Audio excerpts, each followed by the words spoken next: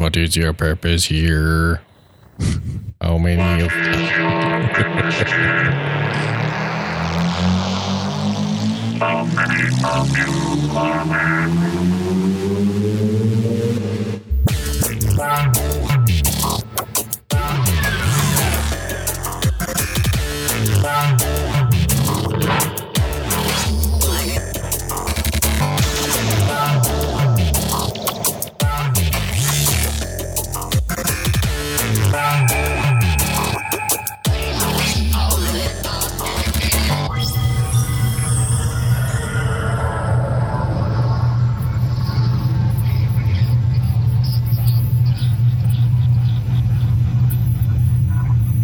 Welcome to Voyage of the Geek for another week.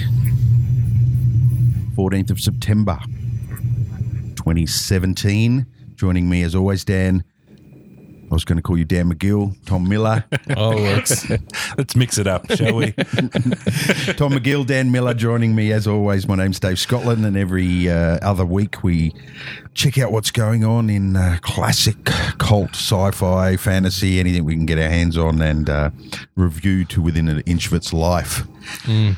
Getting your hands on it is anything you can get your hands on is quite pertinent for this one. Yeah.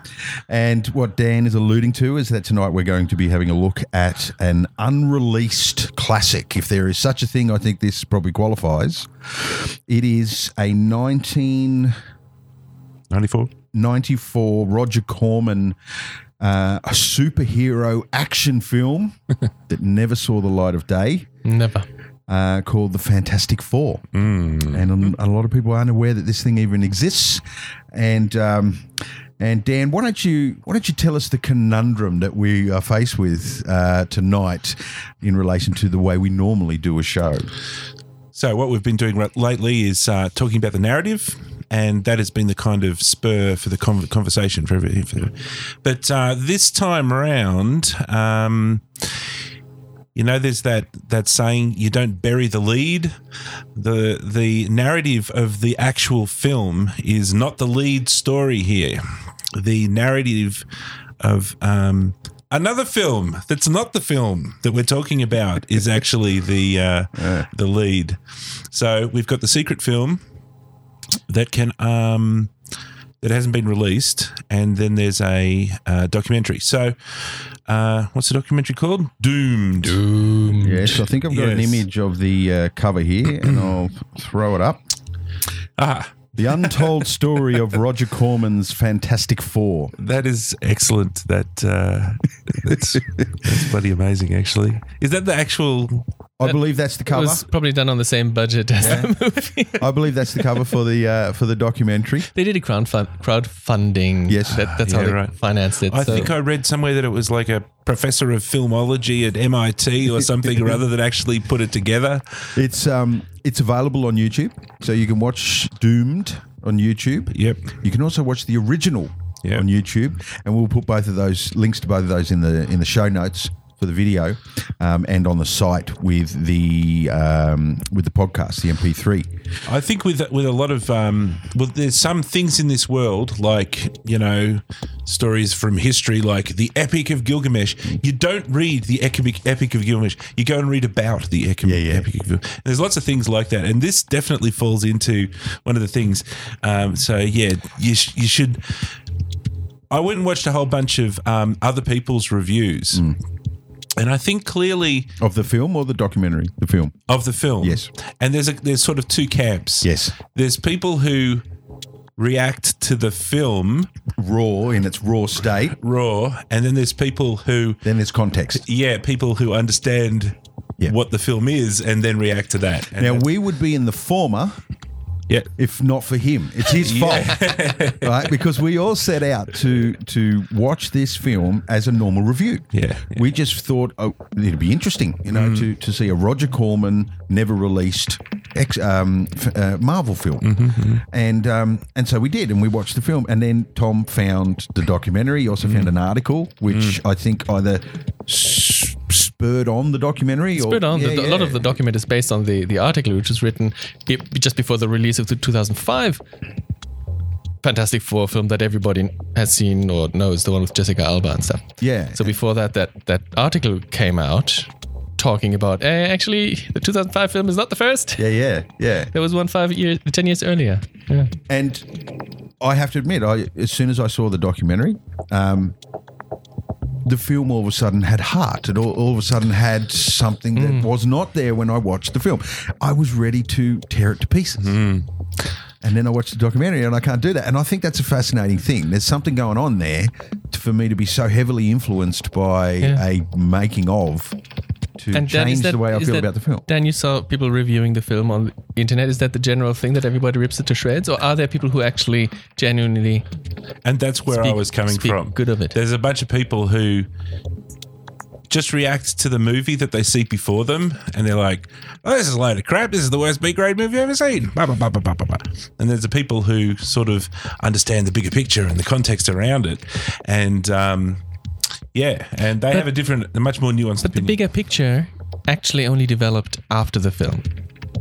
After the film was made, right? So had the film been released, this documentary wouldn't exist. Yes. The article would never exist. Yes. And it would just be the worst B-grade movie ever released. Yeah. Well, we have to remember that later. Well, maybe we can go into that now. Oh, look, before we even go into that conversation, we got to think about how we're going to approach this, because there's probably lots of different ways to approach this and lots of different discussions. I've got a little bit of stuff about the history and a little bit of stuff about film reviews. So maybe if I don't know, we start fairly randomly. If I just build on what you've just said, I wanted to check out how the ratings for Rotten Tomatoes and IMDb compared for 1994 versus 2005 version. Good call. Yeah.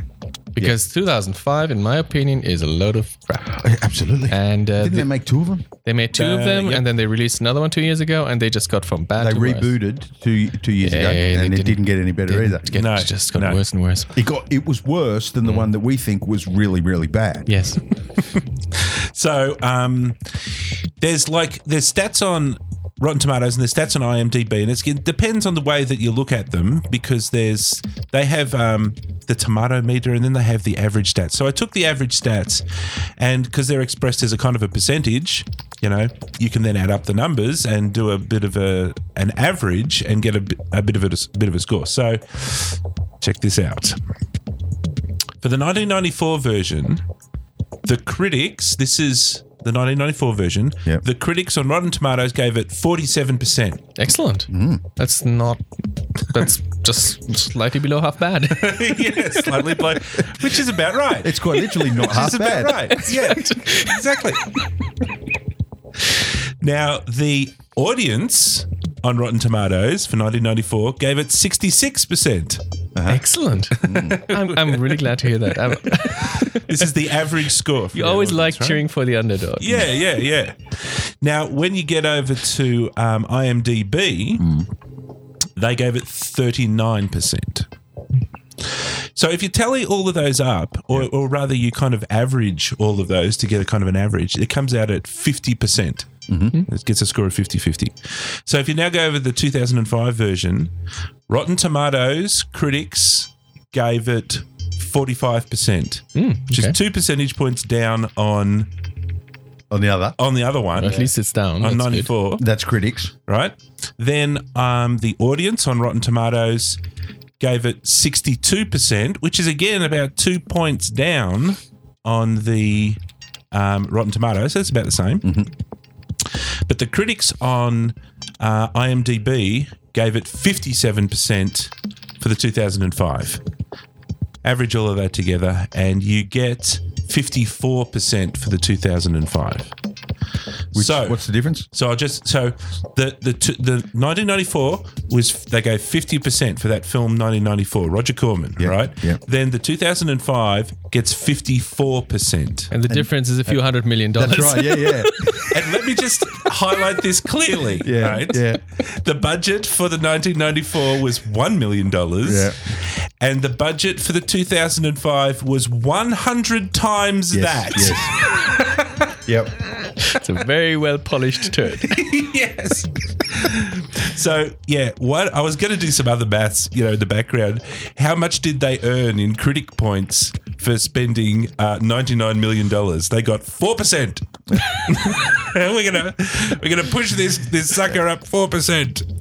And to the 2004 one, in my mind, was not better than the Silver Surfer, which probably, I don't know how the critics see that. Are they going down in the critics' eyes as well? I didn't get the numbers exactly, but if you check out the response from the 2005 one, is something like 30, 40, 50%. The response for the 2015 one is 9%. It just tanks instantly. Yeah. And at some point, people stop going even to see them.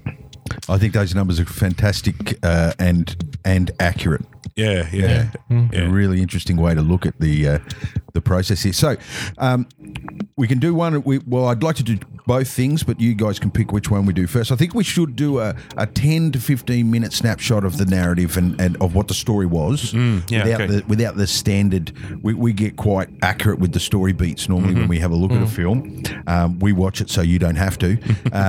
But we'll probably just try to slide through it and try to get to the end and sort of describe pretty much how it's laid out and who the main key players are.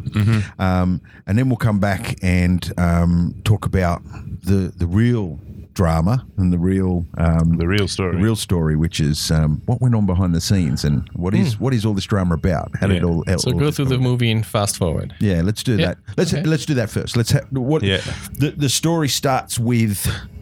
It starts with Reed Richards and school being taught by Inspector Lestrade from Police Academy. As the professor. And he was overacting like he was fantastic, Like everybody in this film, he was giving it his damn best and it shot. set my mood. Immediately you think, that's Lestrade. This is a comedy. Yeah. So you immediately expect a certain spoofness, but this film actually takes itself seriously. Very seriously. Yes, indeed.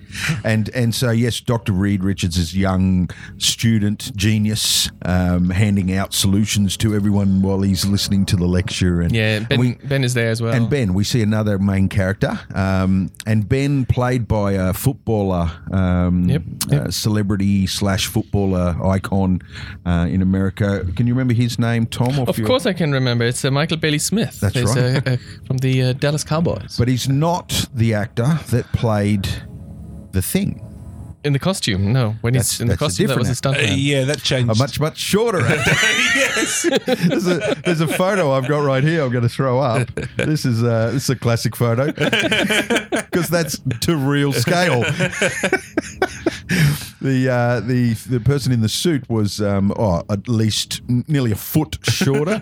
So Michael is not actually standing on a banana box that's there. To scale. And he's actually a head taller. You can see it in the film. Sometimes you'll see this guy standing next to the other actors, and he's shorter than the other actors. It makes sense. Ben is much bigger. He doesn't gain mass. He's gained mass. He gains density, so he needs to shrink. That perfectly makes sense. It's like a black hole sort of thing. And we're... So yes, we're introduced to those two characters. We're also introduced to the comet because the professor talks about the comet and something to do with light speed, which I didn't know understand. It was comet. He was talking about the comet. The name was Colossus. Colossus. I always thought Colossus was a character. And they used Colossus in the new Fantastic Four. Because I think it was Colossus that came... He's the destroyer of worlds, isn't he? No, that's Galactus. Don't get everything... You're right. Read your book. I got a problem because the other week we were talking about something and I said, it's just like Marvel where they have...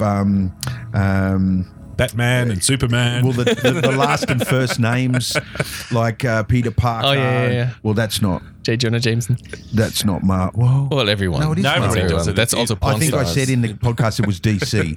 We were talking about DC, and I said, it's just like DC. And then after the podcast, I thought, if anyone listens to it, which is doubtful. No, they do Barry Allen and Bruce Wayne, and they do Clark Kent and Lois Lane. So Lane. No, they don't match the last.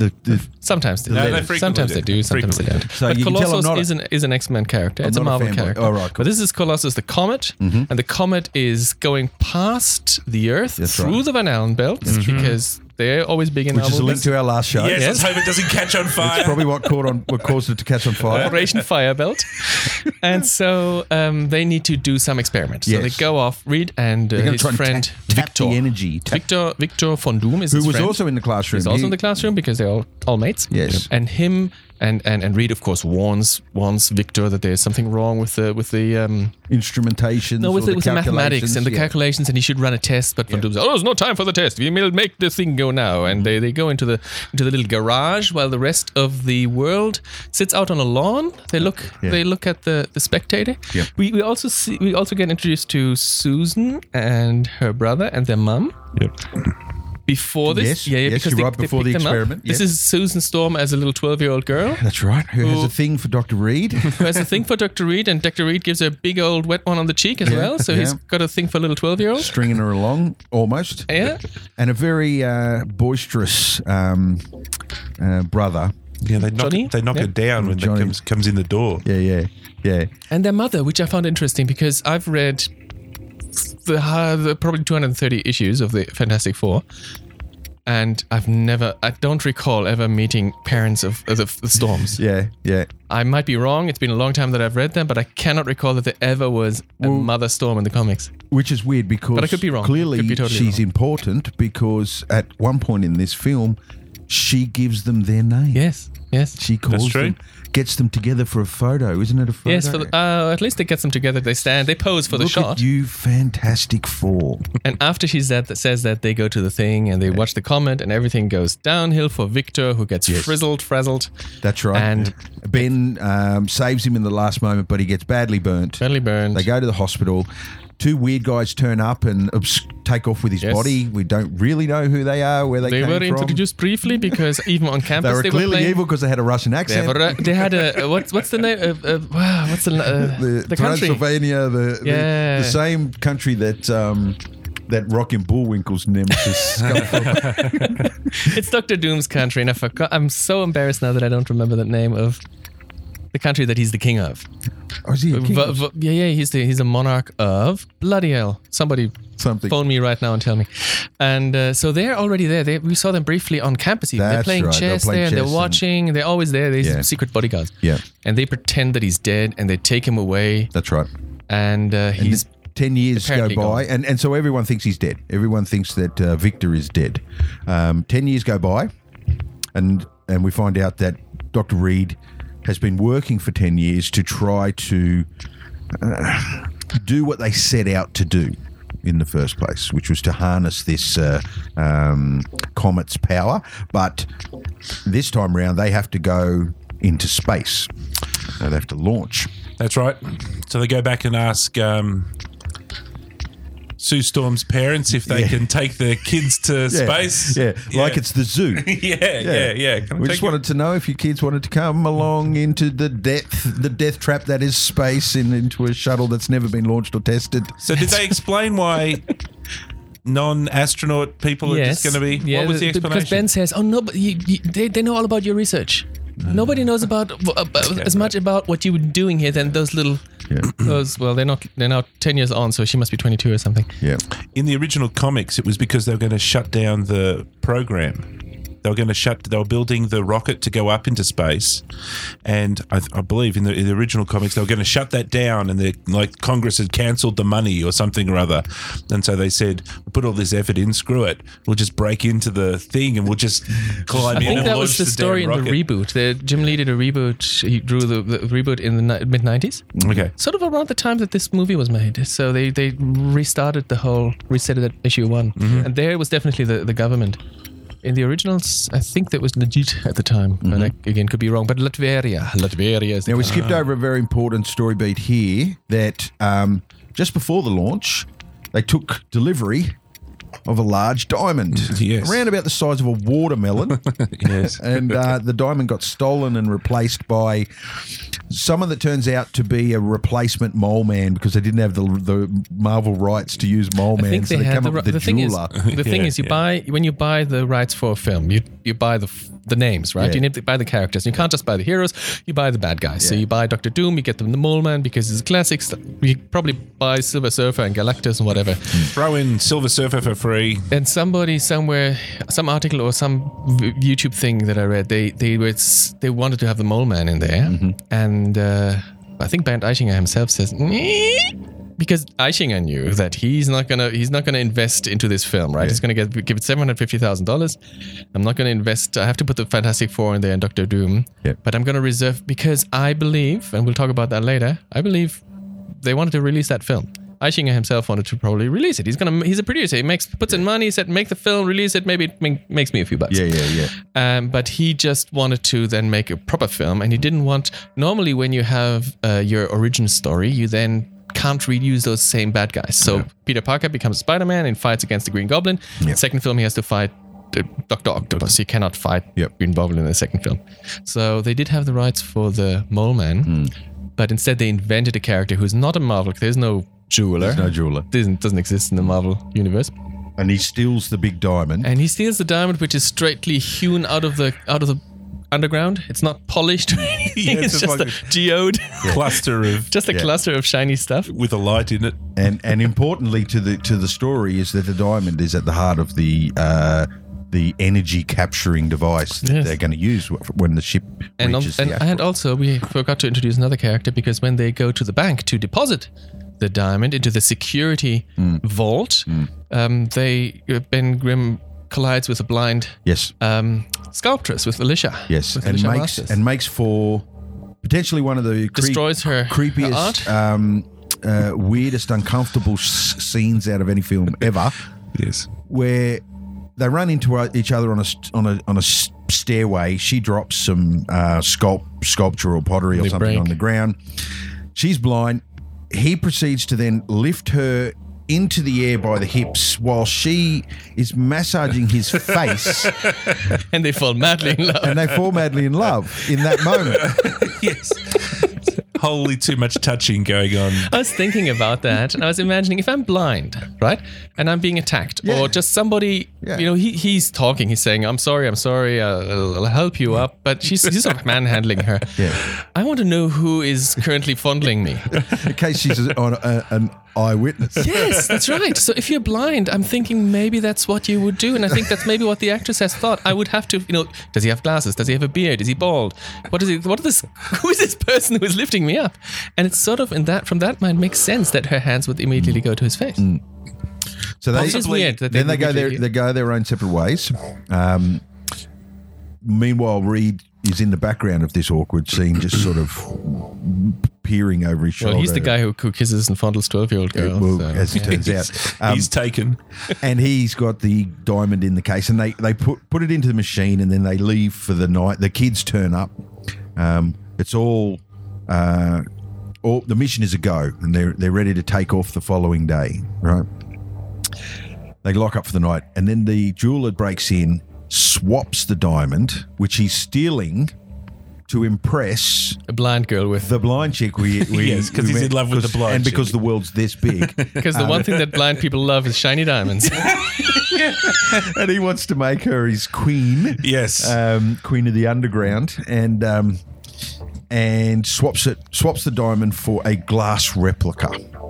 Boom, boom, boom. So we know that the mission is doomed, but the crew don't know that yet. Mm-hmm. So they take off. Yep. And Up go into space. Yep.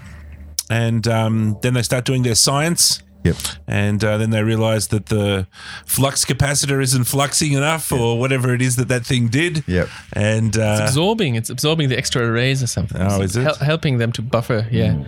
so there wasn't enough buffering going on. That's right. And so The Van Allen belts got to them. and they catch fire. They could have set fire to the Van Allen belt if underneath the sea bottom submarine movie is to be believed. That's right. And then they come plummeting back to Earth. People have they to watch all start the old plummeting. shows to get old They jokes. start plummeting, and then they're on Earth. That's right. So visual effects were light on, which we'll discuss later on as to why We get that the happened. story. We know what happens. They land. We then see Dr. Reed sort of running around amongst all sorts of tinfoil debris in a spacesuit such as you have never seen Yes. in your life. And surrounded, there's little pieces of paper here and there that are on fire. Because that's exactly what you would see from a re-entry gone wrong. And then he finds Ben. Yes. And then he finds the kids, and we're all safe and everybody's okay. But Reed, he doesn't quite understand why this is so. He believes we should all be dead and none of us should be alive. So then they make a campfire and Yes. have a bit of a rest. Yeah. Well, And- I guess they don't even know where they are. Yeah. And they're waiting for rescue. Yep. And they find about their powers. Yes, and they realise that they all have something strange about them. We first get introduced to her power because they find each other except for her. They That's can right. Hear her Yeah. voice. They can hear her voice, but they can't see her. And then she materializes. And for some reason, she doesn't realise that she's invisible. Just a little odd. Yes. It's Until like- she looks at herself. Yeah. Imagine you get up and dust yourself off and fail to realise you're invisible. Yep. But anyway, And so she's got powers of invisibility. yes. What's What's the next? Johnny. He's got fire. on Yeah. his- He sneezed. Yeah, that's Didn't right. he sneeze and blow up a tree? Yeah. yeah. He sneezed, and he thought that was his power at that time. That he's got the sneezing power of fire. As far as sneezes. And then someone stumbles, and Dr. Reed puts out his rubber arm. No, yeah, it's Ben Grimm who's That's very right. unhappy, and he's like, I'm a big rock monster. Not yet. No, not yet. No. They go to Right? sleep first. He wakes That's the up. next day. He's normal when they go to sleep. They've got the two guys turn up with their automatic weapons the next day. Doesn't he? No, he comforts him or something rather. That's why he stretches out accidentally. I got a feeling Somebody falls. someone stumbles and he catches. Probably maybe catches. I think it's her. Sue. It's Sue. Yeah. And then he Yeah, puts her okay. in. Yeah. So that's the first rubber arm shot for the film, and it didn't look good. It wasn't impressive. But yes, Ben goes to sleep. They all have a bit of a rest, and Ben goes to sleep, and then they're woken in the night by the flash of some sort of security police sort of siren, and car turns up. A couple of guys get out with automatic weapons. I believe we've already met Doom. Yes. And he's the one that sends he knows where they are. Mm-hmm. He's been watching it the whole time because he knew he wanted to sabotage the mission in the first place, but when he spied the jeweler swapping the gem, he started his maniacal laugh and said, "This is going to work even better." And he let it all happen, but he tracked them the whole time. So he knew where they were, and he sent out security guys to go and get them and bring them back to his lair. To his castle in Latveria. Latveria is Yeah. the country. The That's country it. is Latveria. And then when they sort of Is it right next to Latvia? It's just a little south. Yes. they sort of all stand up, and then the security guards point, in awe and shock to find that there's this creature standing behind them, and that's where we're introduced to the Thing. The Thing. All right, and the Thing's not too happy that he's all thingy, Yeah. and And then they all go right. up to the lab. Then the cars, they don't know where they are. They think they're in with the government. Yep. And they got a doctor who tries to. There's the comic moments when he interviews each of those and doesn't get his blood sample. Yep.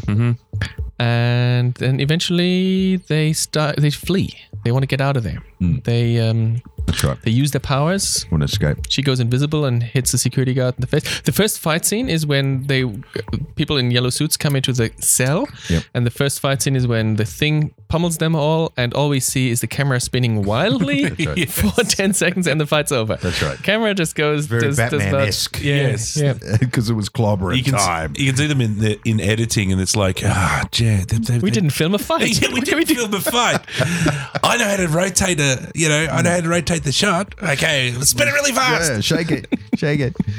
And then the Thing ends up breaking out of the cell. Yeah. And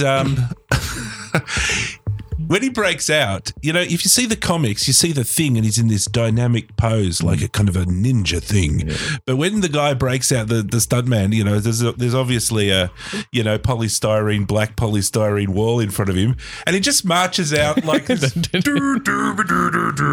Yeah. It just strides through. Just straight through it, like on a brisk walk. That's right. It's like, come on, man. Just get a little bit of ninja pose Remember, action going on this here. was the stuntman, not the actor. Yeah. Doesn't know acting. Yeah, it doesn't know acting. So then they get back to the world, yeah? Mm-hmm. They Well, they're now they're outside in Latveria. They Is that- realize that they're at the castle. Is that but did we miss the classic scene where Doctor Doom comes back and That's when everybody's gone? That's when Doctor Doom comes back. That's yeah. right. He left the room so that the henchman could take care of it, Yeah, yeah. and then comes back to find a pile of henchmen. And he goes, oh, right. Fade away. And the guy that plays Doom is He's brilliant. he's the son. Remember the TV series Greatest American Hero? Yeah. Yes. There's the guy that's a school teacher that he's this guy with the suit, the blonde guy, Right, played yep. by William Catt. Yep. And the premise of the TV show is that they're given a super suit by an alien spaceship, Yes. but they lose the instructions Yes. to the suit. Yeah. But he has an FBI handler. Okay, yeah. That's Doom's father. Ah, right, okay. And he almost, there's the same sort of, or was it at 11? He's sort of a little over That the guy top. should have had more roles. I mean, he have was not seen. great. He was He was fantastic. great. Joseph Culp. Yeah. He purposefully overacted. He was told to lay it on a bit, and he did it really, really well. And you have to, if you're in a costume that doesn't show your face, so you have to. But he does. Yeah. things he does as the he thing talks with his fingers. There was a lot of shots where we're close up, but he couldn't help but get his hands. Gets his in there. hands into the shot and move his fingers around. And there's the classic number it's 12 brilliant. when they have, was it 12 seconds? He counts, no. At some point, He I writes- have brought something for you. No. Well, my favorite one is when he says, you have 12. He says, you have 12 seconds left. And he actually draws it in the midair in reverse. So it appears to correct. us it was correct. Yeah, he was good. And he was good in the documentary as well. Yeah, he was. So where are we? We're out of the castle and they make it back to the world, to New York. They're in New York? In the comics, they are, I suppose, here as well. I Yeah. think they make it back to guess so. New York. And what happens when they get back to New York? Ben gets the He's out shits of and there. he just says, He's out. I've He's got had the it. shits. Yeah. And he ends up somehow, I've forgotten exactly how, but he ends up down with the jeweler in the He just walks there. Undercity. Yeah. He just walks, and then one of Yeah. the Jewel's henchmen, the silent one, the one with the That's creamy right. face, he just There's goes only and two says, streets in New "Yeah, York. come This is- with us. We have cookies. You're weird. We're weird. We like weird. Yes, Yes. right. Come into the cellar with us, and he gets a warm welcome.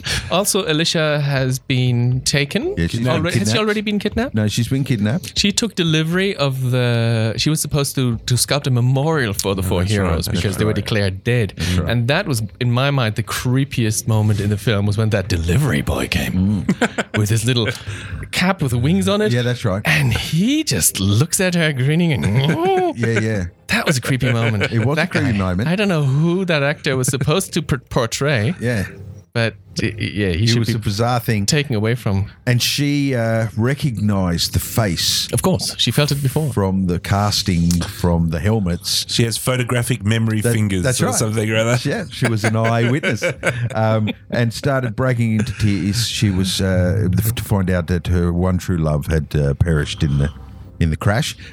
Right at the moment, she was kidnapped. All right, so she's kidnapped. She's taken back to the lair. Ben Grimm is now wandering the streets and missing, possibly in cahoots with the bad guys now.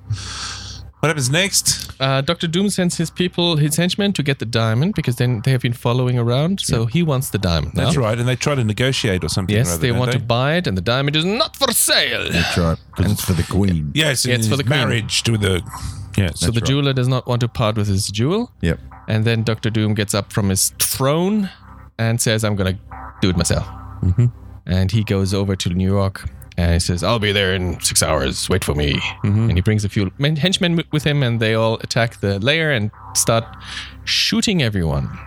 Except the lair folk shoot at Doom and he stands there like this and like that and poses while bullets bounce off his armor and ricochets and kills all the people that shoot. They shoot themselves with their own bullets because they all bounce off Doom's armor. And then they take the diamond, don't they? And the jeweler has Alicia with a gun on her head against her head. Oh, that's right. And says, "Oh, don't take the diamond. One false move and I kill her." And Doom goes, Yeah. I don't know. Is that his exact line? Yeah. Yeah, No, it 'cause wasn't his line. His line was "Be my guest" or something. Yeah. It was something like, yeah, whatever. Here we go. know. Yeah, come on. And What do you expect? Doom's power at this point, apart from the fact that, his power up until this point is just surviving. He survived the thing that everyone thought he died from. And then we find that his power is really just a gun, isn't Well, his power is his mind again. He's Is it? brilliant, Super brilliant genius. scientist. Because super in the genius, reboot yes. stuff, it's not. Like, he's magnetic. He's got this magnetic That's all his thing, armor. His armor has all the gadgets in it. Yeah. In this film, not so much. It's got some knives that come out of its fingertips, and I think that's about it. That's right. But no, his power is mind, and the only reason Alicia survives is because Ben Grimm steps up to the fight and he starts clobbering people. Yeah. And then she says something stupid that makes him all melancholy. And when Yes. And he Ben turns Grimm back into gets himself. melancholy, he becomes a human again. And at that time, we flash over to the lab where the rest of the crew have realised that that's why they have the powers that they have. That it's personality. What happened is it's their weakest. Yeah. Their weakness has been made into a superpower.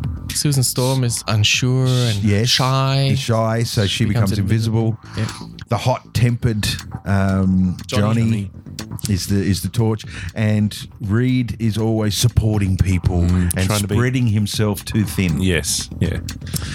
I kind of like that, actually. It was the first time I'd thought of putting some sense to why they had these separate powers. Yeah.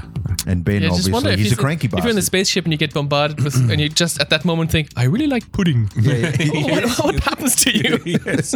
What have you done, Reed? Turn into the pudding Stay cook. Puft Marshmallow Man. I thought it couldn't hurt us. This is, by the way, this is Robert Culp. That's the father Yeah, I remember. Yeah. of Dr. Doom in this. Yeah, right. Interesting. Okay, so. So what she happens makes next? costumes? That's right. She makes the costume. She makes the costumes? But she walks in with those costumes, man. I lost it. I lost my shit. 'Cause she looked terrible. And then she had them draped over her arm. And I'm thinking, now they're about to look terrible. Because they were terrible costumes. They were very true to the comics. And they were terrible costumes in the comics as well. As far as spandex go, they drew a short story. Bring up the poster again, because the poster, they don't have the costumes on the poster. No, for it's some all reason. silhouette. It's all silhouettes. Yeah, you can't really. There's no blue on there either, really, is there? No. And why are they going with the chrome thing? Why isn't it white? I don't know. See, this is this the poster that was made because they did a full year of promo without the film ever being released. So they went to the Comic Cons and they went to the premiere galas and all this sort of stuff. So is that from the original? Is that poster from the original, or is this a fan variation or something? I don't know. I certainly haven't found any other poster other than that one. But it's hard to know because this is not a real thing. Like, it's not a... Well, it, as you said, it was going there. It was going. They realized. Oh, the this comes motions. later. Let's finish the story. of the story first. So they put on their costumes. Ben Grimm walks in and says, "Oh, I'm back again," and they finally do their classic fist in the middle, and everyone puts their hand on it, which you see from the comics. Yep. And then they get in there, and then they already have a jet. Ah, that's They right. have a big building that has 4 floors on it. Yep. When I Well, don't know, she who knows? didn't just make the She suit. also painted the building and built a jet. She was And they fly with the jet out of their building and right. off to Latveria to the castle. And then they confront Dr. Doom, who has built a giant laser with a diamond beam, laser.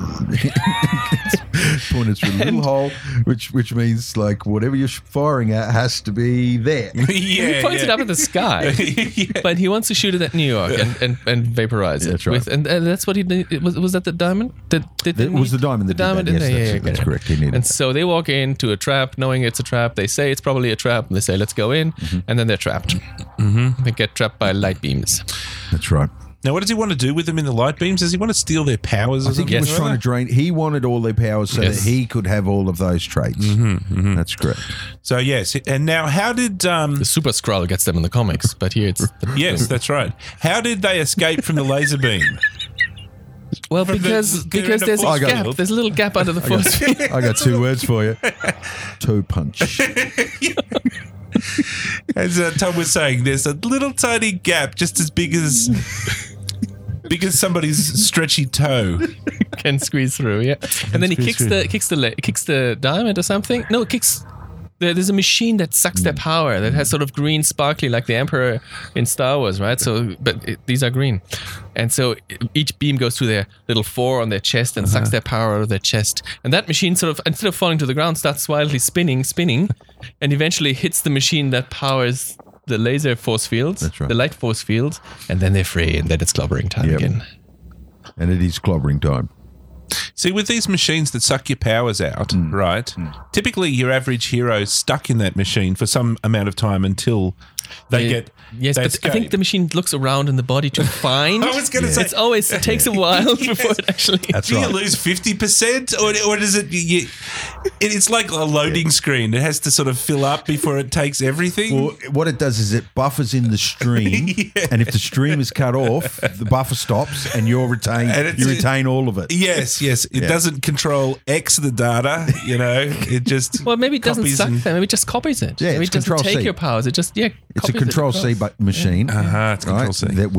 And it fell over mid control. But you're right, Dan. There's plenty of films where the hero gets sucked, drained out, his eyes pop in, his skin shrivels up. The moment the machine, gets turned off, he reverts back to normal. The flesh gets colorful again, and I'm back. It all came back to me now. Yeah, it's kind of like elastic. You can stretch it out, but you let go, it snaps all back. Yeah. Yep. It takes exactly as long as the script needs it to take. So our heroes are split up a little bit here because Johnny, the laser beam's been launched. Yes. Like a missile, this laser beam. Yeah, it goes only up, they had and then done later a on it comes missile. back I down. guess the L in laser might not be fitting for the name If of they this had taken a particular weapon. missile, it would have been better. For sure. That's for Rather sure. than the speed of Yes. light, it's the speed of Johnny. And yeah. And there's a shot where where it cuts to him chasing it, and when the shot, he's parallel, and the beam is faster That's right. than him. yeah. As he is chasing it, you see that the beam is faster than Johnny. But he still managed to catch managed after to- it, stand in front of it, absorb it, and save New York. And then spin around wildly. Spin around a little bit. It gets him everywhere. Gets him in the ass, gets him in the head. Some of the all-time greatest animation, sort of 3D CG early. I don't know. We'll come back to that shit. And the other hero that is doing the deed is Dr. Reed, who chases after Doom and corners him on a balcony. Oh, that's right. Yep. And Doom falls over the balcony. There's a witty exchange. Oh, no, because there's some rubber people arm punches. Fight, they always have witty banter. That's right. And Doom says, "I'm gonna kill you," Yeah. and then Reed punches him in the face and says, "That's for trying to kill me." From 20 feet away, though, right? These are definite rubber That's arm what- punches, which apparently you couldn't spot coming, even though they're 4 times as long. And he goes over the edge, only to just grab on with one hand hanging off the cliff. And Reed is then has to make a choice. Do I let him go or do I save him? And chooses to save him. Just like in Flash Gordon, all of the heroes do Yeah, that, yeah. don't they? Oh, Flash Gordon. There's music in this film. Yes. Original music. Yes. Yes. Unlike the trailer, which had the music from Oh, I didn't. Battle Beyond the Stars. I did it. Oh, did it really? Yes. The trailer had the music from Battle Beyond the Stars. Really? Yes. And but this movie had Because the original. trailer is a real thing. The trailer is a real thing that was they made really as made they a really trailer. wanted to show the movie. That's why I think Corman was going to, if he thought he was going to release it. He was going to I think everybody was going to release it. And Stan Lee, who is a storyteller, tells these stories. Oh, this movie was never supposed to be bullshit. It was meant because you invest a movie, you want to show it. And Bernd Eichinger didn't have his heart set on it, and he said, "Yeah, I really just want to hold on to I want to have the copyright, rights of first refusal License, when whatever it is. the license gets passed on again." Yeah. So he didn't really care too much. The movie was made, and that was the important thing for him. So he didn't market the sucker. No. And nobody was really marketing the sucker. So Except for the actors. Actors eventually went and said, Paying it out of their own if we pockets." don't start doing something, give us some money, and they paid a bit money. Well, let's save this until we finish the Yeah, yeah, story. yeah. But music, so there was music in Yes. there because you mentioned Flash Gordon Flash just Gordon. then, and there's this theme that kept coming, the woo, woo, woo, which is exactly the Kiss theme by Queen. Yeah. Really. Which every time I heard it, they hear it several times in the film, and every time it reminded me of Flash Gordon. Yeah, yeah. Now, my wife was watching the film with me, and she said, "You know what? This theme reminds me of? I said, yeah, Flash Gordon. No, Alfred Hitchcock. I heard that in lots of Alfred Hitchcock movies. You thought there was this So we both moment. had this moment where this reminds me of totally different things. So it's a universal music theme, I guess, that they took there. So Doom is dangling by the hand of the long stretched arm of Reed, and there's monologue a little bit back and forward, and then he falls to his death. Laughing all the He way falls. down. Yes. Well, yes, no, we don't see the death. He disappears in falls fog. into some foggy, cloudy abyss below, and we don't hear the thud. So conveniently leaving the whole franchise open for repeat visits. And then as Reed leaves, They immediately get married. well, as Reed leaves, something happens with Oh, the glove. The hand goes glove like this. the moves. That's right, Yes, that's yes, yes. for no reason Whatever at that all. means. Yeah. I don't know. What, No, I never got that either. But anyway, yes. It was Ming's ring. Yes. So yes, then they get married, which is a good point. We jumped straight to the wedding. Yep. Well, at least we had a conclusion. Yeah, we Remember, did. We did. We usually get just an ending Just and then roll the credits. Yeah, Yep. we're done. Bad guy gets it, roll credits. No, Yeah. we had a conclusion. They did live happily ever after. Yes. And they presented me with one of the golden moments of cinema history, which is the wobbly, wavy arm hanging at the top of the limo as it drives down the road. And as we'll get to shortly, the documentary, the guy that played Doom remembered the moment he saw that. For the first time. Yeah. And that's when he thought, I know what kind of movie I'm in. something is not right here. Because a lot of the stuff they would not have seen the special That's right. effects. They didn't so see the as the special actors, effects. they would have seen the sets, and that the sets were pretty poor as well. Yeah. So they must have. I mean, they knew that there was no budget. They knew there was no money. They knew that the costumes were what they were. And it was a Corman film. Rebecca Starb, the woman who plays Susan Storm, brought all her own clothes, except for the costume. That's right. She was wearing her own clothes too, and the wedding dress wasn't hers. Yeah. So they knew that there was no budget, but they knew there was a Roger Corman film. So, Roger you Corman expect? makes every kind of movie and releases every kind of movie that he makes. Yeah. So obviously there's going to be an audience for the Fantastic Four film. They're going to go to great things afterwards. Yeah. And so at that point, with the wavy arm as they go down the street, that was the end. Roll credits. Yep. I'm surprised that the actor who played Doctor Doom was even there in the wedding scene to see it. Yeah. Well, yeah. I don't know whether he saw dailies. The other actors were there. Johnny Yeah, but Storm Dr. was Doom there. wouldn't be there. Doom might have been off to the side of the set or something. True. The character Doctor. Yeah, Doom. character, the it actor was would not definitely have him been- in the doco. Yes, that it was. said it. Yeah. Okay, so at that point, when I watched that film and the credits rolled, I was ready. I had You're one spewing, were you? in the chamber. I was ready. Like I had things on my mind. Like I can never get that time back. Like I feel robbed. That was you abused me. You came up with watching the film, didn't you? Was it your idea? Yeah. I wanted to see what it was all about. No. And then Tom introduced me to the. Well, maybe we should do a little stop for a second and just do our thoughts. Yeah. Our sort of pre later on thoughts of what we thought after Well, the that original movie. film, Burn. Burn. And I You're don't Burn. have burn very often in this stuff, right? So without the context of the documentary and everything that went on behind the scenes, it is a burnable film. Like it is not a fitting tribute to such heroes and such lore, and like it wasn't. It was terrible. I You beg can't to spend disagree. $1 million on a film I of this nature. give it some credit because it Tom has, thought it had heart. It had something. Yeah, it has nice. And I understood that statement, but only after I watched the documentary. I hadn't watched 'Cause the I felt documentary for at the them. time yet. I felt for them. I felt for all of them. But after the doco. I'd seen the other Fantastic Four films, and out of them, in terms of Yeah. engagement with the characters Yeah. and not getting bored, this was entertaining, and this had heart. And the other the expensive ones, they made me just want to turn it off. So Leave the film. you were really disappointed with those other ones because I was totally disappointed with those. You've read a lot of this material And in comic form. yeah, and this one is the truest Yeah. to the characters, to the comic. I think the script initially was the low budget destroyed the film. Yeah. The script itself wasn't such a bad script. Yeah, I think you're right.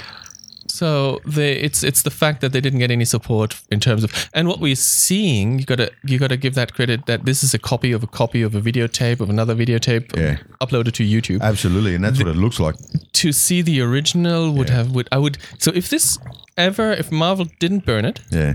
they should totally put that out on Blu-ray. Yeah. They should invest a few $100,000 to redo all the special effects. Yeah. Not redo. That's the wrong word.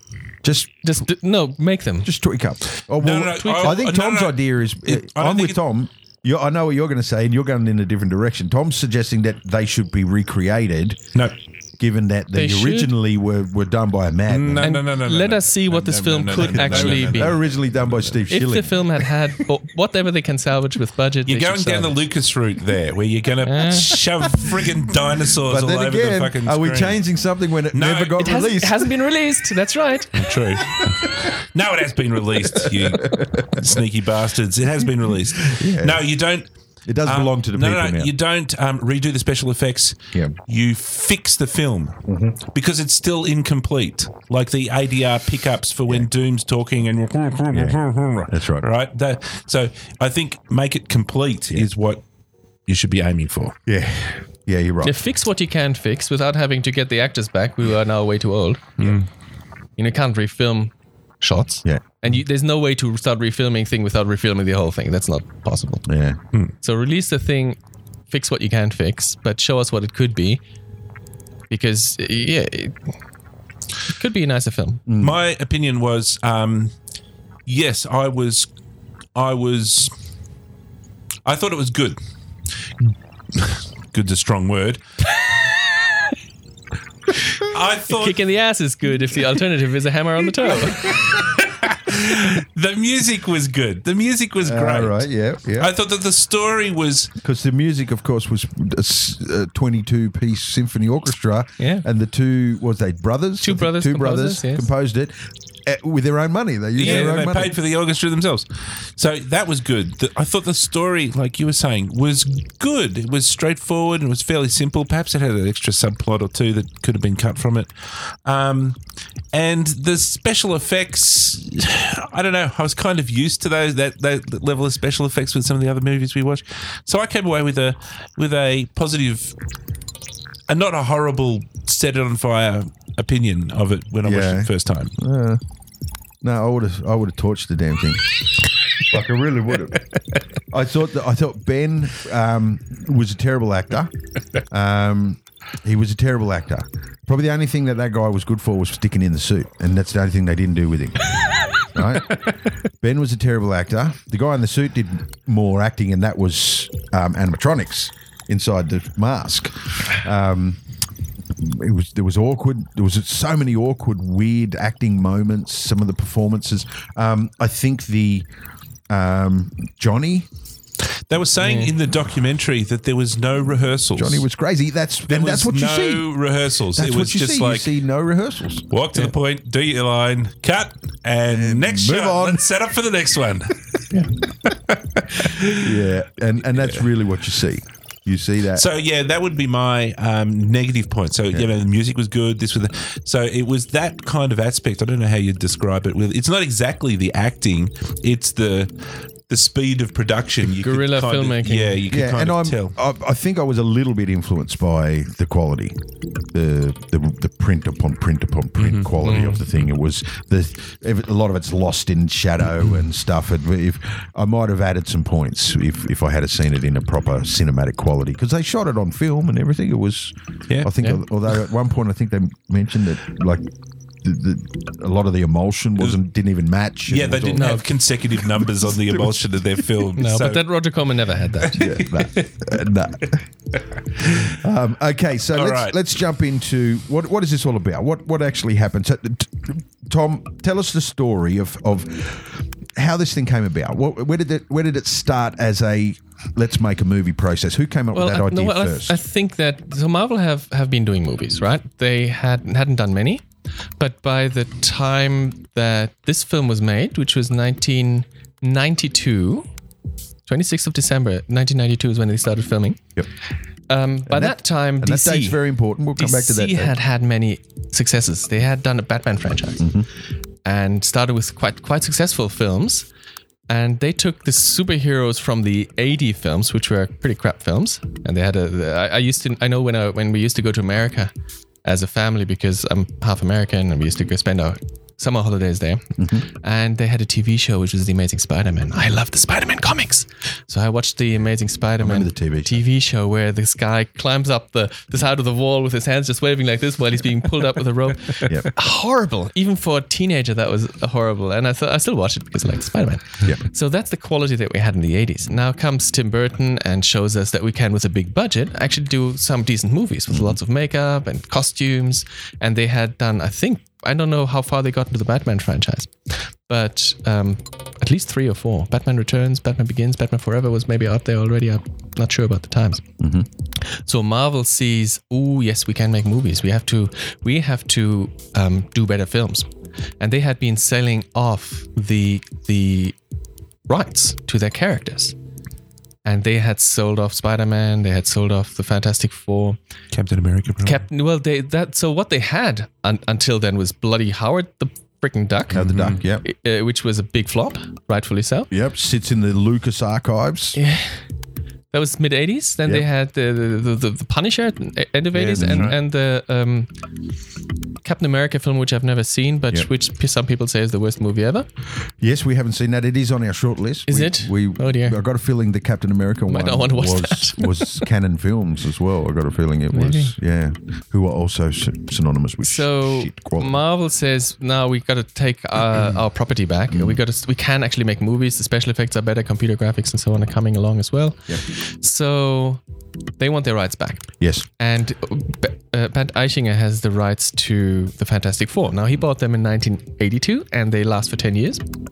And they're about to expire on the 31st of December. And another point, perhaps just to highlight there, is I don't know how much he bought them for, but he must have bought them for $125,000, he said. Oh, okay. All right. So not much, he says. Yeah. It was not a large amount. Yeah. Because at the time, Marvel was keen to get somebody to make films, get our characters out there, let people know about our comics. Yeah. They were just vessels to sell the comics. So the thing expires. But if you buy a contract and you have the right to make a movie. Now, if you make the movie, then if it's successful, you might want to make more, and you don't. So it carries over. It carries over. Yep. It doesn't, but you can rebuy them. That's right. You get the right of first refusal, which is called. Then, so if somebody else says, "Ooh, Fantastic Four was a great success," we want to buy the rights next, and you want to retain your option. You want to have that option. Yeah. So he says, "I have to make a movie. Any old movie will do." And if I start by the 31st of December, I will retain my rights. So he starts shopping around.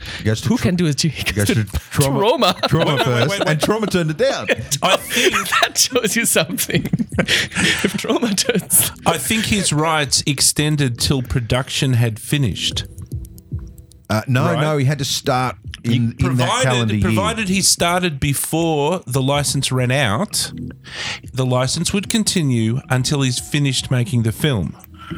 No, you get the license for another.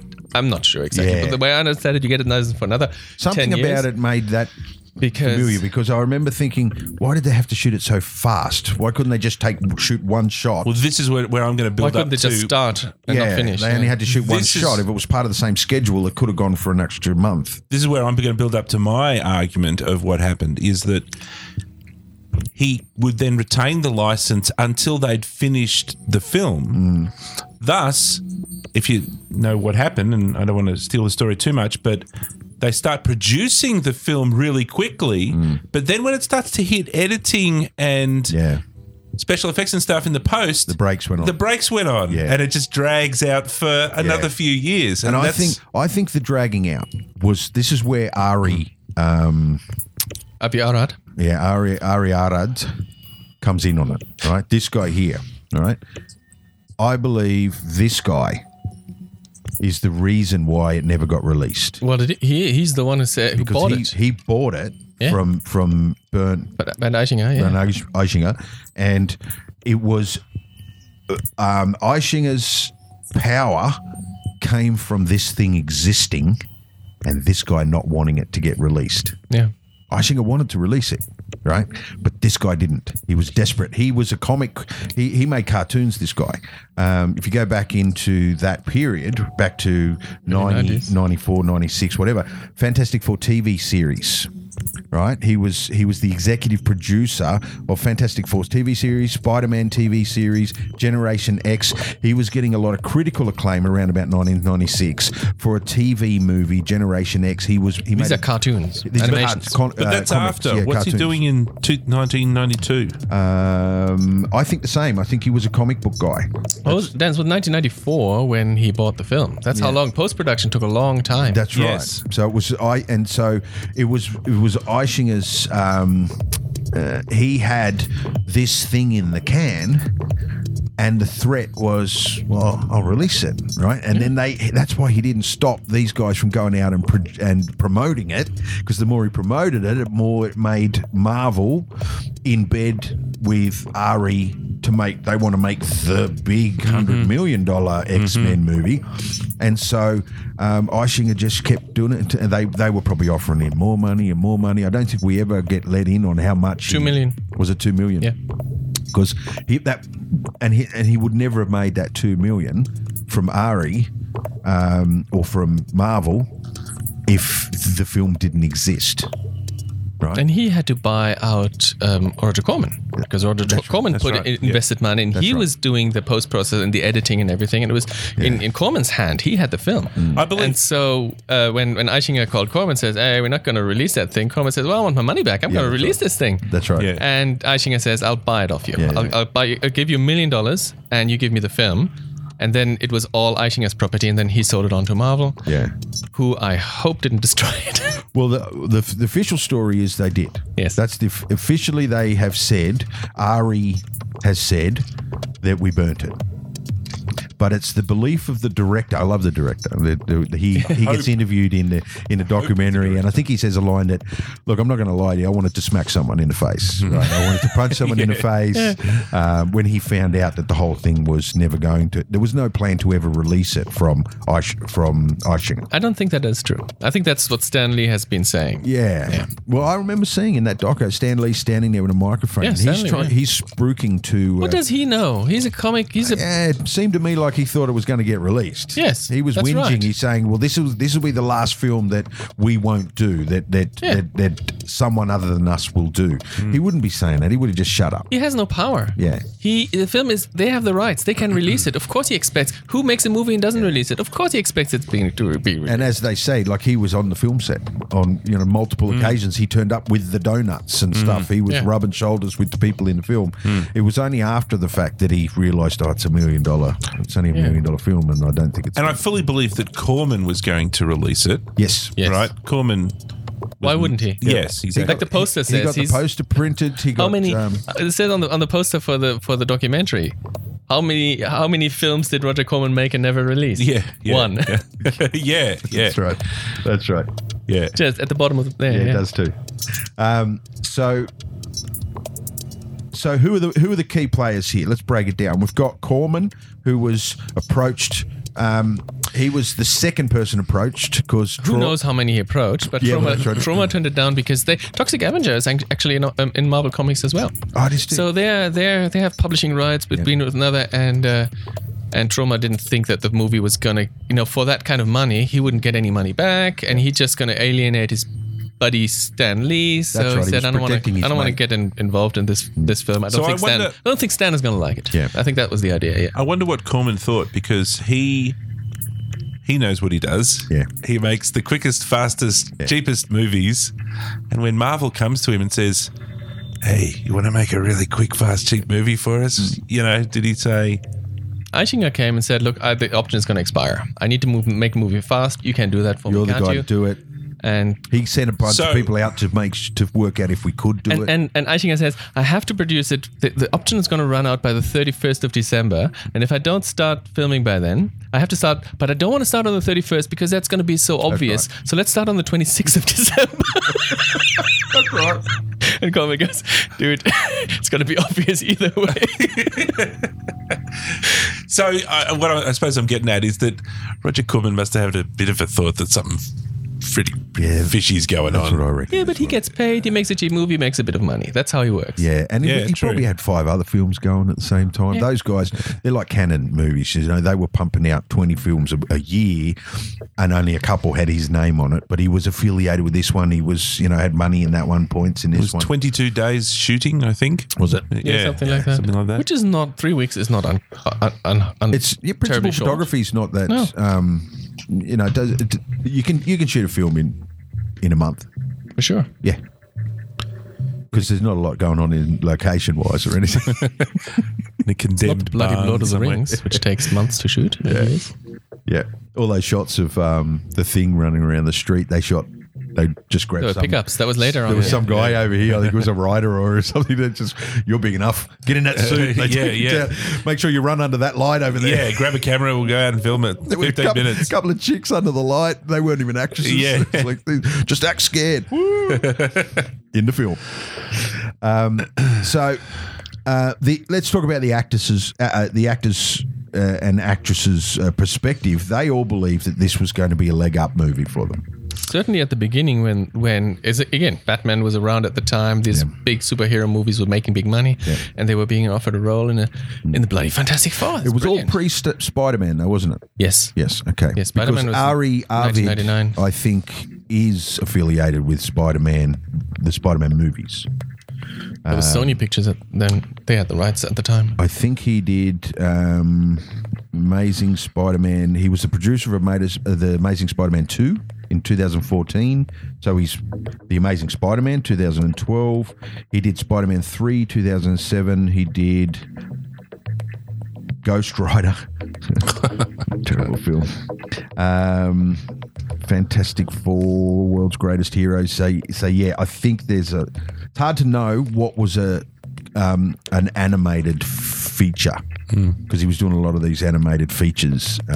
But he was the producer of X-Men Last Stand, which is the 3rd X-Men movie. Possibly. I think so. Yeah.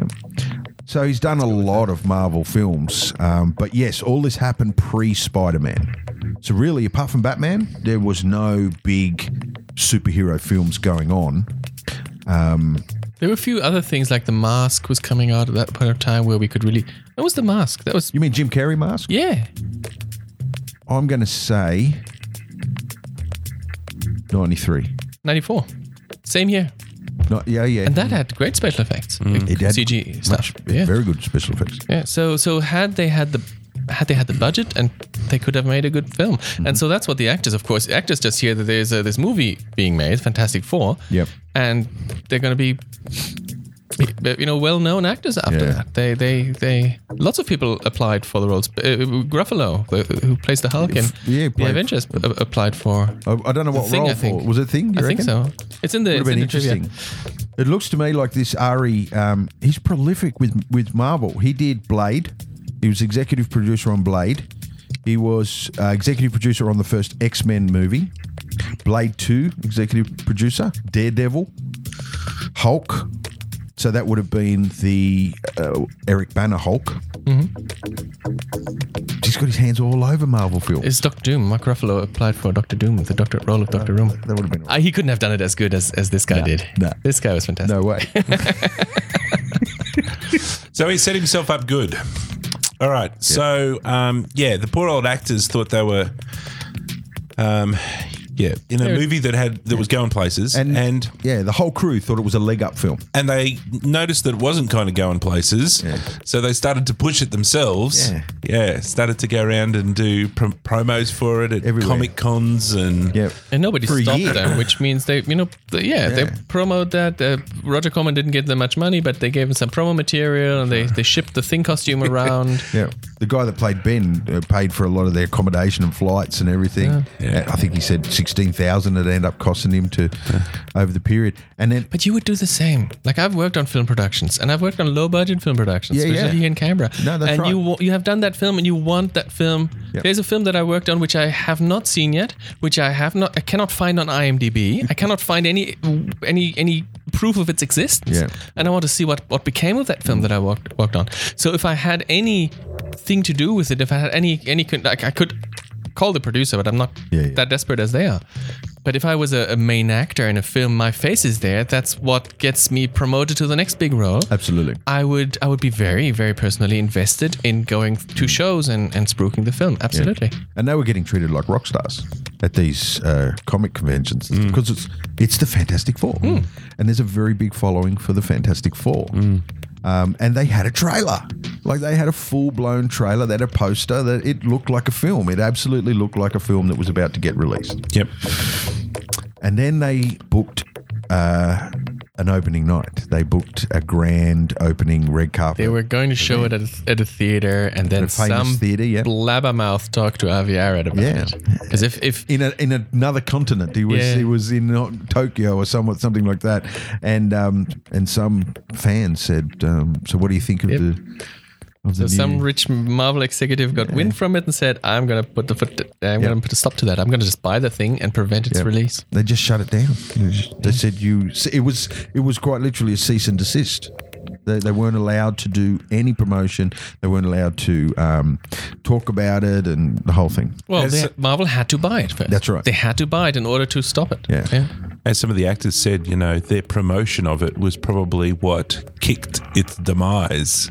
They kicked the price up. Yeah, Well, I think if it might they not have didn't sold promote it, They would have shown it. They would have released it. Yeah. well, or it might have just disappeared into a back closet somewhere and not got released. Yeah. It would have probably shown at you know, sooner or later the investors would have wanted some their money. filmmakers that don't have. You have to have a producer. You have to have somebody who wants to actually sell it to the cinemas. They Yeah. want to sell chairs. Yeah. So if you make everybody can make a film. You can go out and make a film, but if you don't have a distributor, That's right. You got to shop your film around yourself, Absolutely. and that's what would have happened here. They would have And that's shopped the it. They would real have business. That's the real made- movie business. It's the distribution. Yeah, they would have made a screening in New York. They would have had a screening in Dallas, Texas, or something. They would have had a few, and then the film would have fizzled out, and nobody would have ever seen it again.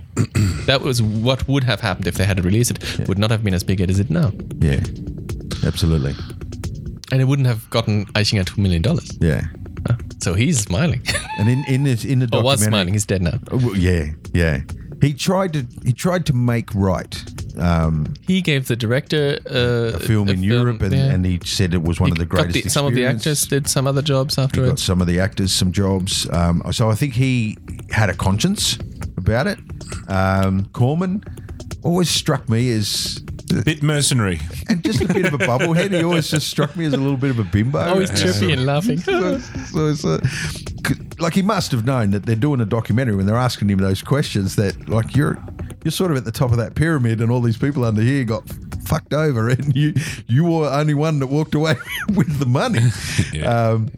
So the actors, you can tell in this documentary, they're a little bitter. Did you get that? Rightfully so. sense? Yeah. The Dr. Reed, especially.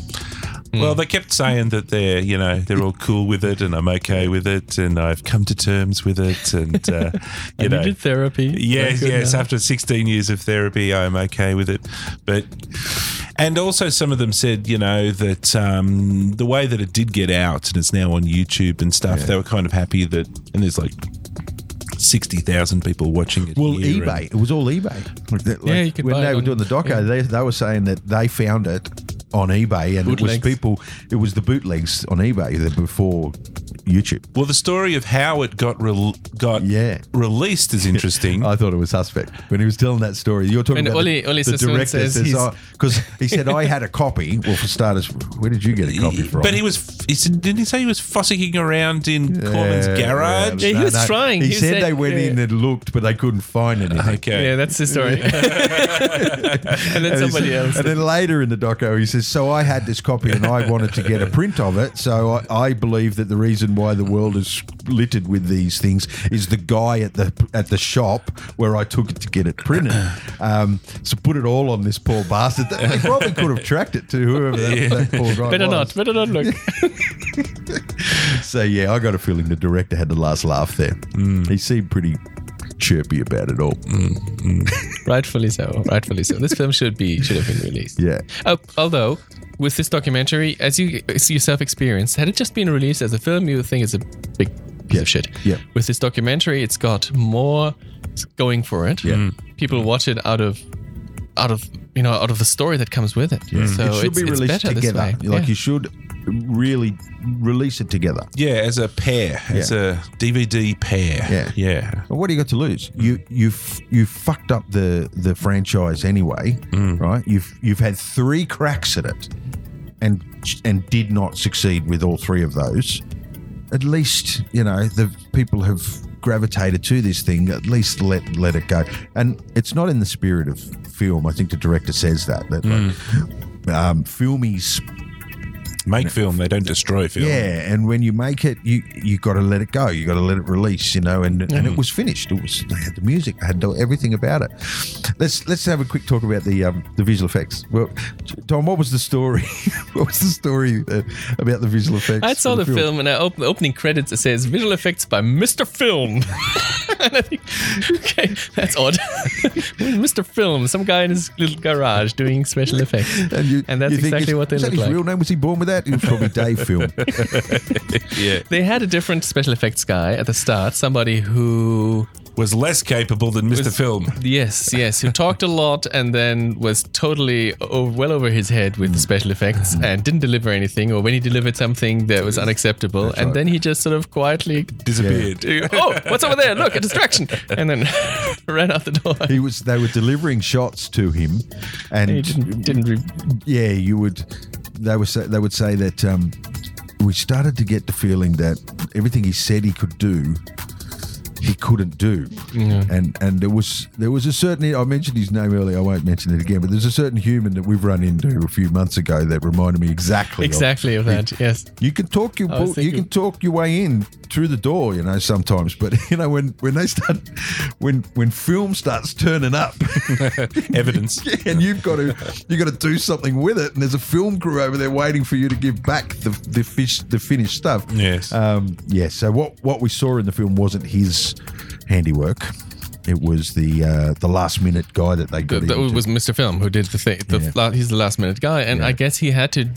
He didn't get we all work in post-production. We know that when post-production happens, the money has been spent. Yes, the money has been spent on props and actors and costumes, and marketing has a bit of share, and post-production is the one thing that loses a bit, because post-production is the point where the directors can say, oh, let's tweak that thing a little bit. Oh, let's do that again. We have show me another thing next week, and so you tend to work more hours than you initially budgeted for. And I think half of the reason the special effects are what they are is because they were just not going to give the guy any more money. And at some point he said, right, well, that's what you're going to get for what you're going to pay me. They said in the doco, though, that they were really impressed with Mr. Film. Yeah. It sounds like just some guy. Well, compared to the other guy. Yeah, everything's relative. But he was like all of them, like the musos doing the sound and all of the actors. Yeah. He was like super enthusiastic and he was doing his best. And it was a leg up film. Like they were all treating it like, especially the musos. It was a leg up film. They were trying to.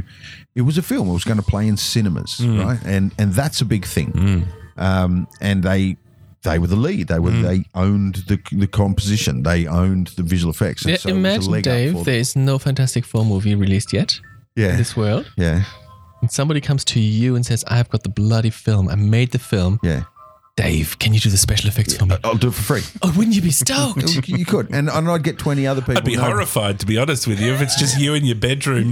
But you think this is going to be worldwide? This is going to be, I'm going to be on the cover of Esquire magazine. That's right. It's got the guy from Police Academy in it.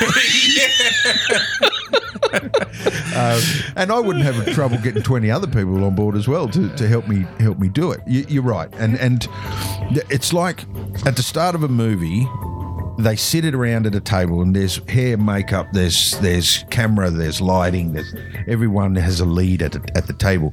And in the middle is the money. And what they do is they go 10 for you, 10 for you, 10 for you, 10 for you, 10 for you, 10 for you, like that. And then they start making the film. And what happens when makeup runs out of money, they go over to post and they take a bit out of post and they give it to makeup. And then when you run out of money, they take a bit out of there and they give it to you because this person doesn't need it yet. And they always think, oh, we can get that money later. And they do the same with time. Like if you run long or if the stunt guys need an extra 3 days or whatever, everybody borrows time And that's where they borrow it from, is post-production, and it just gets shorter and shorter and shorter and shorter. And that's why you have so many names appear in the end credits in films often. It's not because they needed that many people, it's because they needed that many people to get it done by that date. All the other wheels are in motion. A good producer's onto that. A good producer has the overview and says, well, this is how much needed here, and they put an end to that. But you're right, some movies...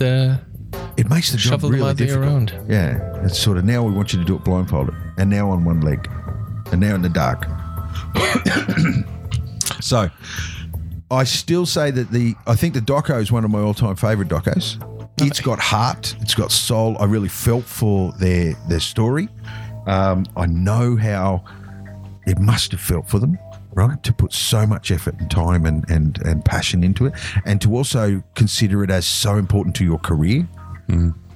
Only for it to go nowhere and fall in a heap. And it took 30 years. Didn't it take, 20 years? The doco was released 2016. This film was, So it took 30 years, 20 years? 30 years. 20 years. Took that long to get any recognition for their work in that film. And it was only because of, black market, eBay, groundswell of interest. So I'm glad that they got that. And so I would not burn, I would potentially buy the doco, right? Belongs in some collection, but I still would burn the film. I think it adds heart to the film, and just sort of maybe clarifying my final thoughts on the film is that I think the film is a patchwork with holes in it. Yeah.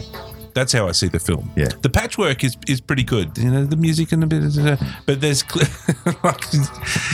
there's clearly holes in it. Yeah, right. There is. And I suppose the last thing is you want, in a good-natured way, you want it to be better, and you want it to be, you want to give. Here comes the great acting of the hands. Oh, that's just got the 12, I think. You want to give the. You want to give the film a shot, right? You want to. We're watching Dr. Doom at the moment. That's right. And his fantastic handwork. He's delivering the ultimatum to the crew via a very small screen, or very large screen, but With very just small, his face small camera shot. And both hands. He needs to get his hands into the shots. Yeah, both hands. And it makes you wonder why. That's why they put the hand moving on the shelf right on the balcony right at the very end. Yeah. It was his last movement. Yeah, there was just some leftover movement, leftover acting left in the glove. All right. So, yeah, that's the 12. That's 12. All right. Now we're done. So, yeah, this is the good thing about the movie, right? This is the heart of the movie, that you want the very best for the movie. It leaves you with that sort of positive feeling. So, anyway, I'm definitely, not in the burn. I'm in the kind of bludge zone. No. Actually, I was thinking on the way home from work, I'm in the steel zone. Because that's the only way you can get the movie. If I had, there's 4 Fantastic Four movies with real actors, not counting any cartoons. Yep. If I had to choose one of them to watch a second time, it would be this one. I agree with that. Yeah. And I'd still burn it. And I mean that. In fact, I have watched this one twice, which is much more than I watch any of the others. It's unfortunately from a really bad era in cinema as well. Like the 80s. The 80s there's some really good stuff going on in the 70s. There's some really good stuff in the 80s. The 90s was just so much of it was shit, right? It was just trying to buff the turd coming out of the 80s, but when we got to the tail end of the 90s, we were starting to see some really classy stuff. We saw The Matrix and Toy Story and things like that. But no, I can't see it any other way. Fair enough. So that's it. An interesting and different way to look at film to what we normally do. But I thoroughly, even though I'd burn it, I still say people should just go and check it out. I mean, check that out, and the documentary as well. Yeah. Yes, and I say to people probably watch the documentary first, and then you say first. Yeah, you say watch the doco first, then watch the film. Yeah. I agree, and I wish I had have probably done that. I might have watched the film a little differently. But then again, knowing that I'd seen the film when I was watching the documentary, it was in context of what I'd seen in the film. And so all of those things made a little bit more sense to me when they were talking about them in the film. All right. Very good. So that's it for another week. Until next time, it's bye from me. Auf Wiedersehen. Sorry, did I interrupt you? No. How many of you are there?